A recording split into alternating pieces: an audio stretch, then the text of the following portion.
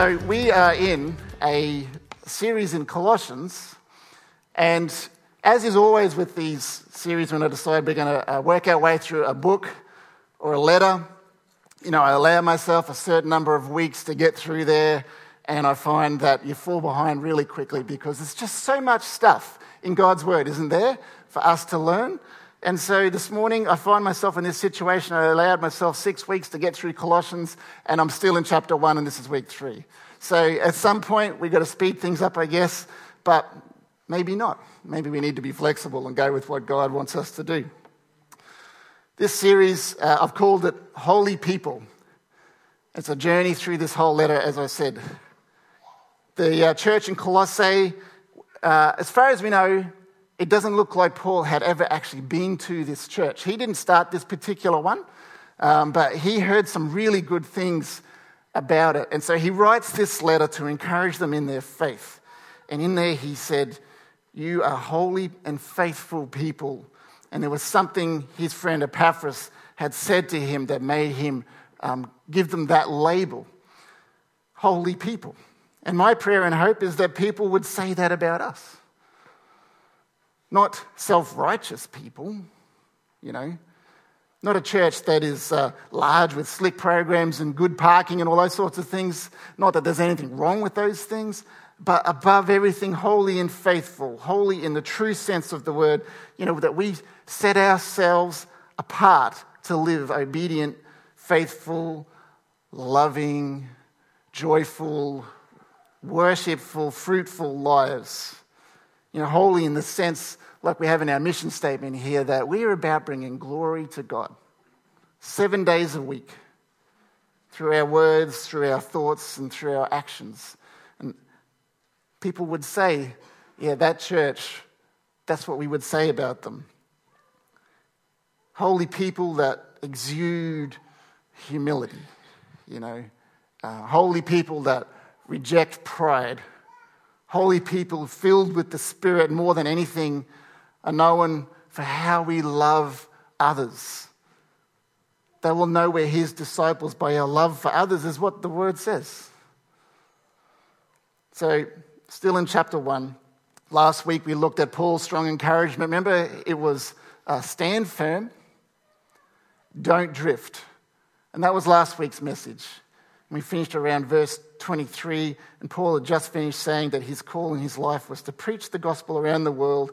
So he's kind of shifted a little bit of focus now to say, this is what's happening to me, this is what God's called me to do.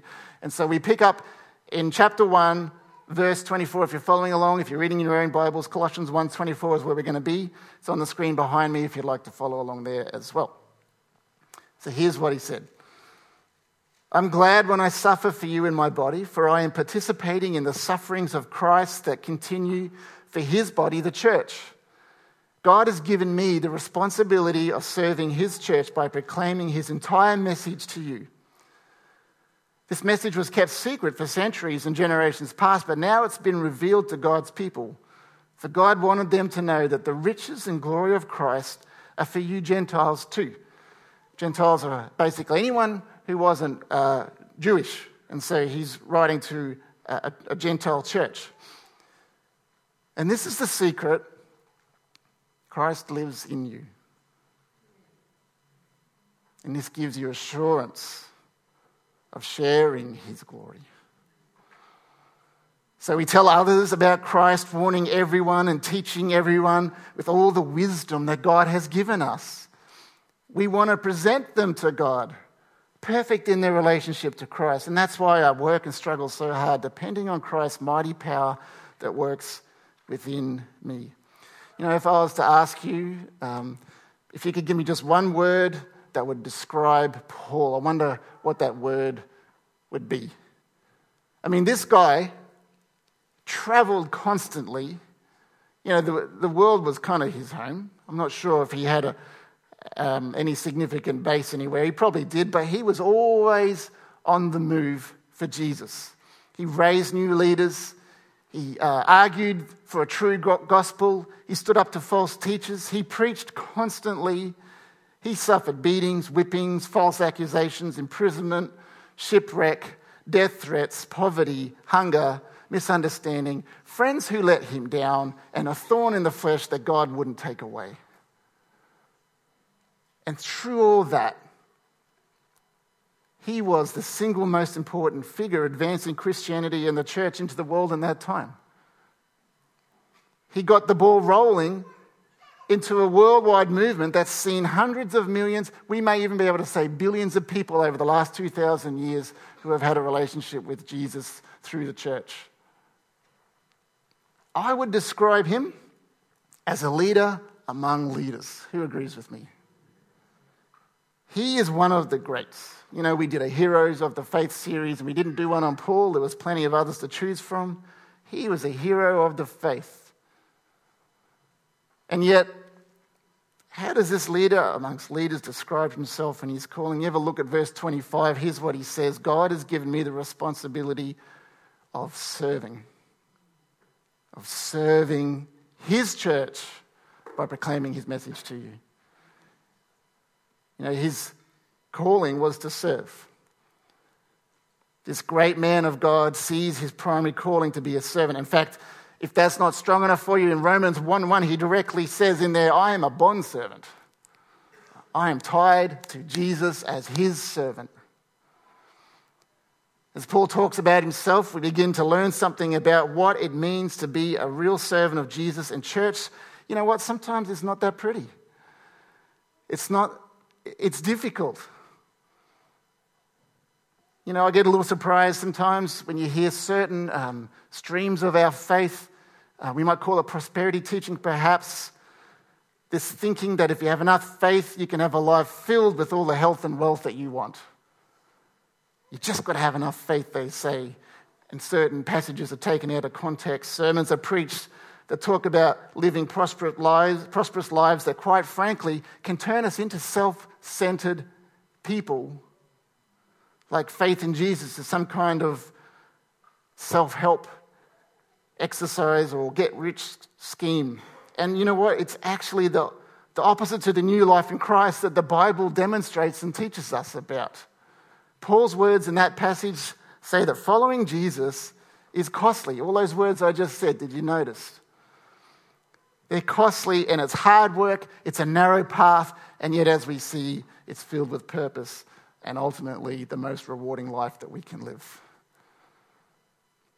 What Paul's example tells me about being a disciple in God's kingdom is that if you're a follower of Jesus, you are a servant. That's it. You're automatically a servant. Being a Christian is not a ticket to wealth and health and a life free of suffering. On the contrary, this new life in Jesus is an invitation to die to self for the sake of the gospel. Jesus himself said in Luke 9, when you follow me, you deny yourself.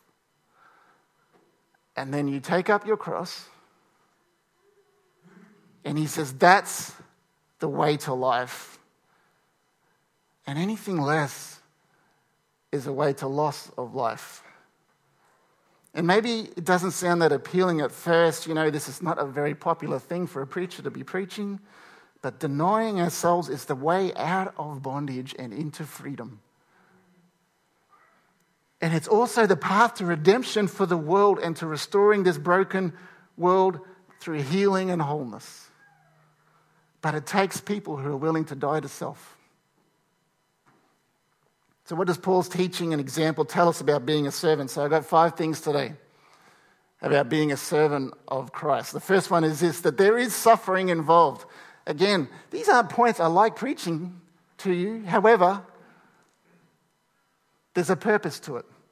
Verse 24, Paul said, I'm glad when I suffer for you in my body, for I am participating in the sufferings of Christ that continue for his body, the church. Glad. There is a real suffering for genuine servants of Jesus. And sometimes it's emotional, sometimes it's relational, sometimes it's economical, and it can even be physical. And we know Paul is writing from prison, right? If you didn't, he is. Because right at the very end, in the last 2 sentences, I think he says, remember my chains. We know that he has been beaten up and whipped. You know, surely no one wants these things. You wouldn't say you're glad to have those things, would you? So who on earth says they're glad to be suffering? The reason tells us that Paul is not going out and looking for persecution like this. Of course he's not. And yet he seems to understand a deep, deep theology of suffering that maybe we haven't yet grasped. And if he is one of the great apostles, if not the greatest, then we need to understand, what is he saying? Why would he say that? Paul has an awareness that suffering is part and parcel of servanthood. It comes with the territory of being a servant of the gospel in a world that's going to reject Jesus. For some, it's more obvious. We only need to remember our Christian brothers and sisters in dozens of countries like, in Iraq. Natalie, they would probably read that passage and go, yeah, we get it. But here's the amazing thing. There is a maturity and a strength in the suffering that they endure that sets an amazing example for us. Paul sets an example for us. It was in the suffering for the gospel that Paul aligned himself with the one that he was serving.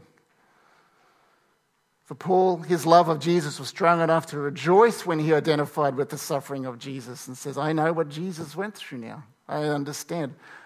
I know it's true that Christ suffered and died so we wouldn't have to, but that was for the wages of sin. There's nothing in the Bible that says Jesus suffered and died so that we would never ever have to do that. It's not there. And here, I think, is what Paul came to understand about suffering. It's often in life that our deepest growth and maturity can come from how we can go through those times. We've been singing about it this morning. I don't know if you noticed. We've been singing about it. How we go through it is important. That's where the deep maturity can come from. I'm not saying, church, that we go looking for trials and do silly things, but how we process suffering can be the difference between an emotionally mature person who's more effective in all areas of life and an emotionally immature person who just bounces from crisis to crisis and who struggles through life and has no endurance, is easily triggered, and is ultimately not an effective servant for others and for Jesus. There's an author I read a lot of. His name is Peter Scazzero, and I've mentioned him before. And he paints a typical picture of the spiritual and emotional growth of most Christians, right? It begins when we come to faith. We begin a life as a disciple and move into this inward journey of transformation that we preach about so often. We learn how to deal with sin. We start to look beyond ourselves and we start to elevate others in our life and put them ahead of us and love people. And we live a life of obedience and servanthood, and we worship and we pray and we understand the Bible deeper. And then inevitably we encounter a serious roadblock. Something comes up in our life. Something goes wrong. Someone lets us down, we have conflict with someone, or life gets difficult, our marriage gets bumpy, we lose a friend or a work opportunity, maybe even because of our faith. Things get difficult. And Scazzero, he calls it hitting the wall. When we do the life cycle of a Christian through discipleship, inevitably we're going to hit that wall. And the problem is that too many of us take one look at how high and difficult and painful that wall is to climb, or go over it, and we run the other way. Which I get, because pain is pain. It hurts, and most people respond to hurt or the prospect of hurt. Our response is do what we can to get out of it or avoid it, which makes sense, I guess. It's a natural instinct, but we don't go through it. We keep bouncing off that wall.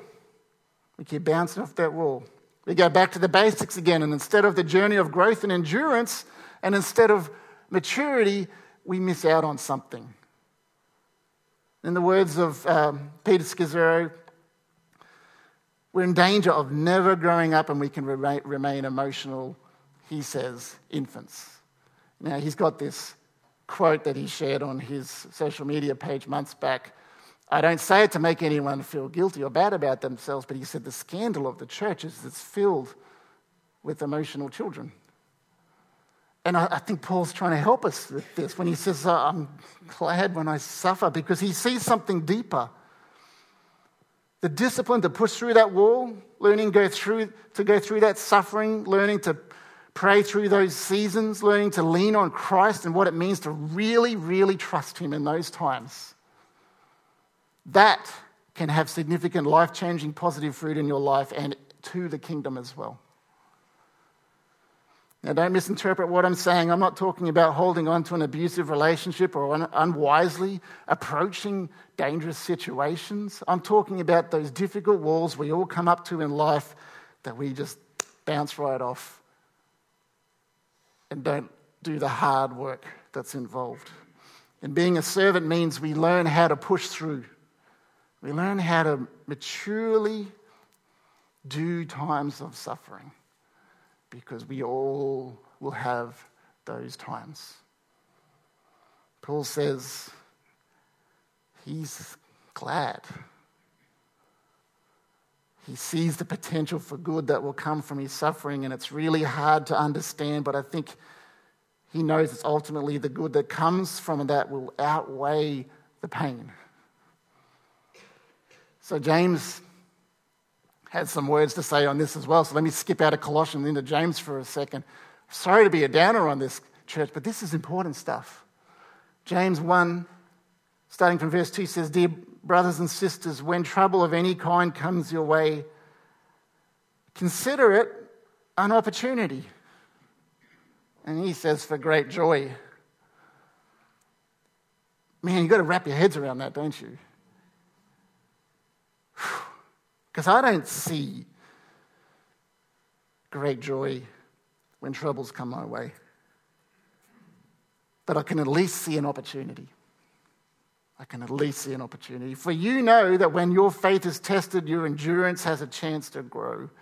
So let it grow. For when your endurance is fully developed, you will be perfect and complete, needing nothing. That sounds like a great promise. Endurance, maturity, those things are invaluable, church. The beauty of the church is that we have each other to journey through those times together, by the way. You know, this is something the world misses out on. We've got each other to push through, to make it, to grow. I want to be mature in my emotions, in my faith. I want to know endurance. I want to be perfect and complete in as many aspects of my life as possible so I can serve Jesus in a more effective way. I'll find the way through and I'll find the joy James is talking about because I know God has shaped me to be that more complete servant. I think that's the message I'm trying to take out of this passage today. This is hard stuff, but can anyone here testify to the truth that Paul and James are talking about? I hear some yeses. The second thing about being a servant is that leaders are also servants. There's a connection for leaders to know about here. If you're in a position of leadership like Paul was, you are a servant. Servant leadership. For the Christian leader, it's never about power and status or fulfilling my own personal needs. Leadership is a humble invitation from God to serve. When he calls you to leadership, he's saying, I'm calling you to serve. I don't care if you're a ministry leader, a small group leader, the pastor of a church, a seminary professor, a famous author or musician, a denominational leader. You could even be the Pope. Christians are servants of Jesus and therefore servants of others in the same way that Jesus showed us. Servant leadership is laying down my life for others. This is where church leaders should stand apart from the temptations of the world to have status and to have power. You know, we see grasping for power around us, don't we? Especially in politics and other places like that. Not so for Christians. Our motivation for leading is for the gospel, and our primary motivation is to see all people encounter Jesus and live fully devoted lives for him. We are servants. If you're a leader here today and you're a follower of Jesus, people should be able to point to you and me and say that leader is a servant. And if they can't, we have to rethink it. That person, he or she puts others ahead of their own desire. You know, they're humble. There's no pride. They're not self-seeking. They give of themselves. They sacrifice. They see the best in others. Leaders never tear others down. They always build them up. In the church, Positions of leadership should only be open to those who understand servant leadership, who will work for the Lord without the need for recognition. You know, if there's a job that you have to do and no one sees it but God, that's good and that's okay. These people work in the background. They don't boast about gifts and talents. They see every person around them with the same eyes and the same heart that Jesus had. They want the best for everyone, and they love seeing people grow and do well. That's what a servant leader is. It's about the other person. When you do well, I am so super happy.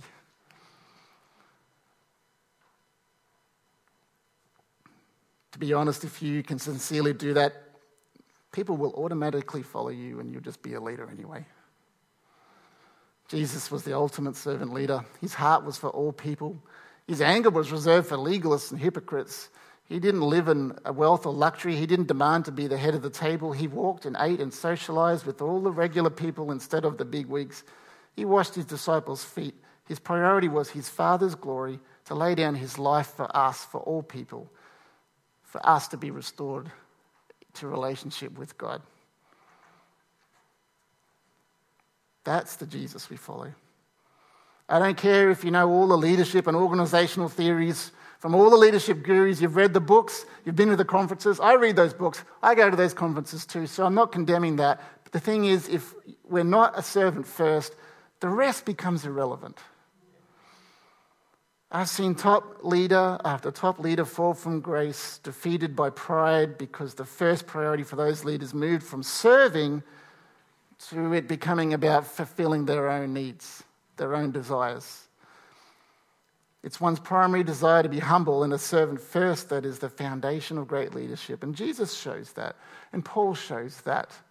You know, Billy Graham showed us that.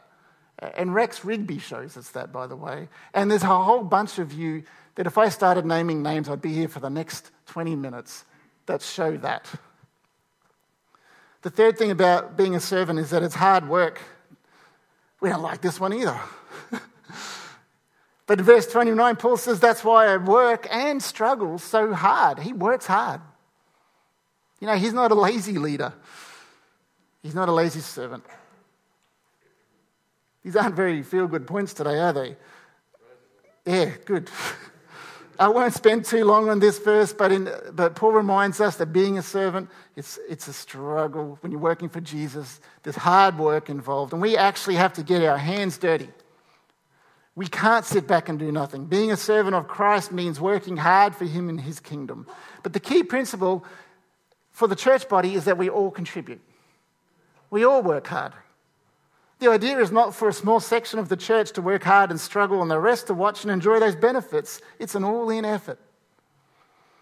The church is weak when a minority do the work of the harvest. The church is powerful and effective when everybody contributes and works hard. There's a bunch of scriptures that support this idea of a body with many parts and everybody doing their bit, right? Let me just say this, church, we have a really high engagement here in this church. I love it. The support for our mission is high, I believe. I love it about this church. We're seeing the fruit because of that. I don't take it for granted, by the way. And I want to encourage every person here to take responsibility for your discipleship and to take a role in working hard as a servant for the kingdom of God. God has gifted you and brought us together for a reason. We are here for a reason. It's one of the reasons why I'm saying October the 18th, by the way. Remember Hartford Hills dinner? October the 18th. I'm calling us all together. I want to build on what we believe is a clear vision for Hills Church and how we're going to continue to respond to the call from Jesus to go into our community better and more effectively. And I hope you can come along on that night so that we can, in unity, be on board together for that vision.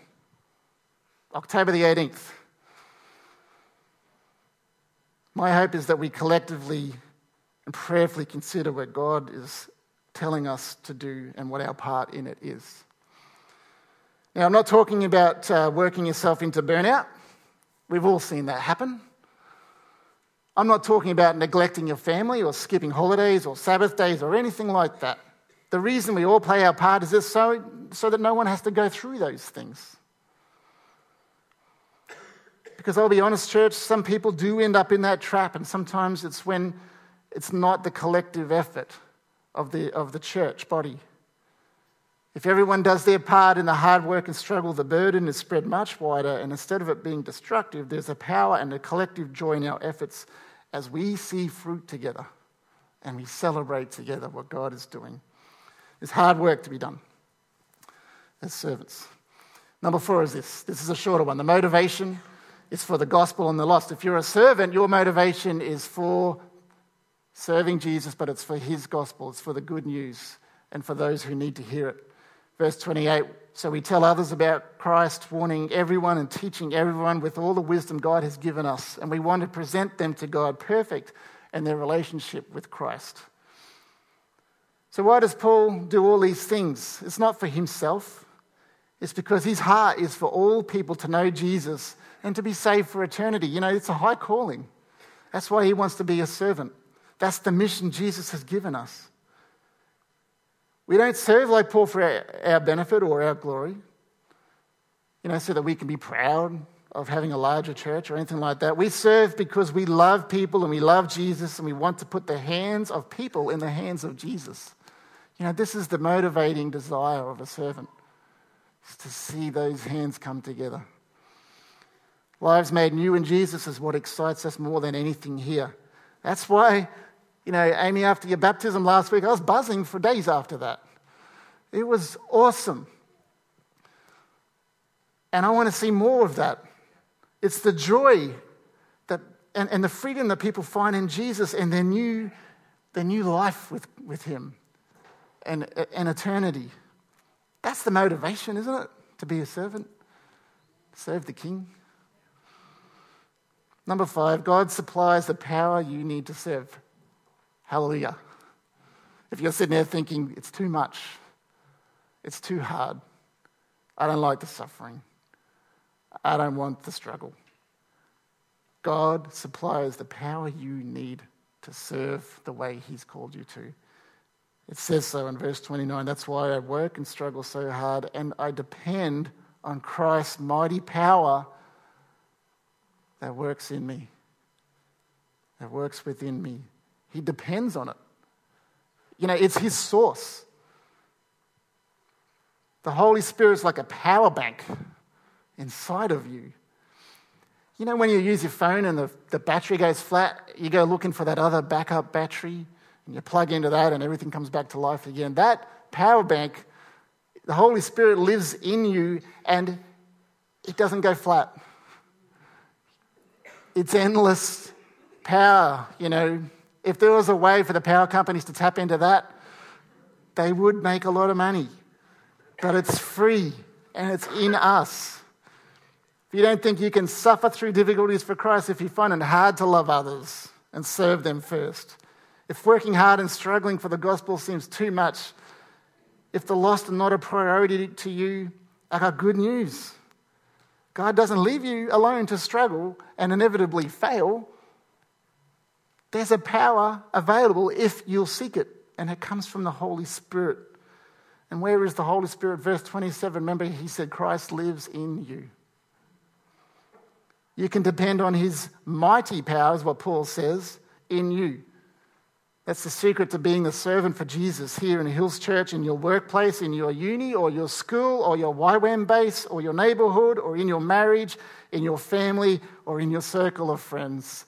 There's a power for you to be a servant in all of those areas of your life. You don't just have to do it by yourself with your weak, limited, feeble power. We have the power of Jesus in us. I want to be a servant of Jesus like Paul was. It doesn't mean I have to be Paul, by the way. Let me just remind you of that. I don't need you to be Paul. God doesn't need you to be Paul. He wants you to be you. He wants me to be Nathan. He wants us to be ourselves, but the Holy Spirit provides the power to serve your King in all those places I just mentioned. So why don't we just ask him this week? That's how I'm going to finish today.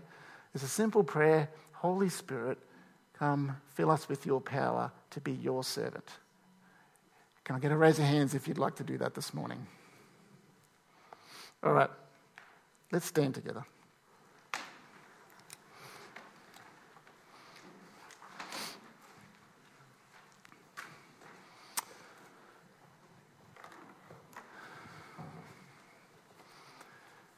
what we need to do in these moments is focus on Jesus. Okay? So I invite you to close your eyes.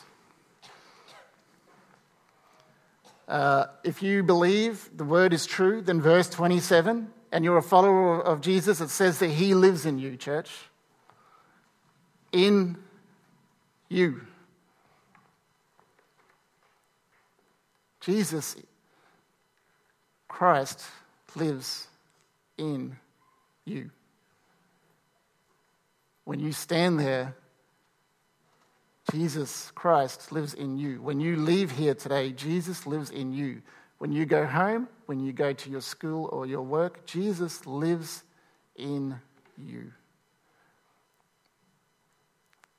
And we can depend, according to Paul, on his mighty power to be the servant he has called us to be. We can depend on his mighty power to push through that wall or climb it, whatever it is you need to do, but his mighty power is there. You can lean on him and put your trust in him. The word says you should trust in the Lord with all your heart and do not lean on your own understanding, lean on his. He'll make your path straight. So Lord, if we want to learn what it means to suffer maturely and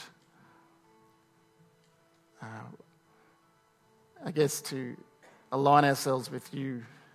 And Lord, we want to learn to work hard. We want to learn to be leaders that serve. We want to know what it means to struggle together collectively as a church. Because Lord, you've given us a job, an assignment to take what we know, the good news of Jesus Christ, and to spread it in this world. For your church to be healthy and powerful and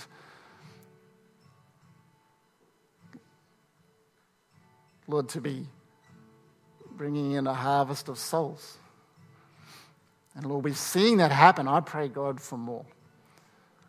And we this morning submit ourselves with open hands and say, God, we are your servants, knowing that you live in us and that you will give us the power to do your job. So change us, Lord, we pray.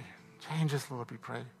I just want to pray now, Holy Spirit, that you will just move through this auditorium, that you will be touching all of the hearts here. Everyone, Lord, who's got an open heart to you right now, Lord, you're filling, you're changing, Lord Jesus.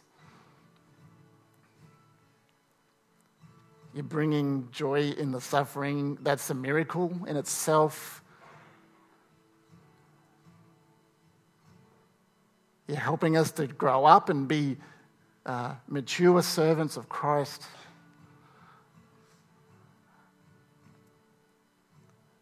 Filled with your wisdom, filled with your power.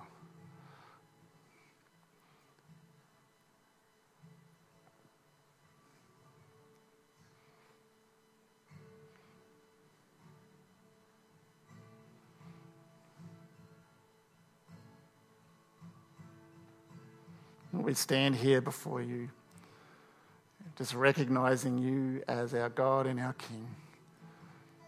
And we are your children. You call us sons and daughters. And you've made a way. Just like that song says, you've made a way where there was no way. And we believe, God, you're going to do it again. Thank you, Lord Jesus.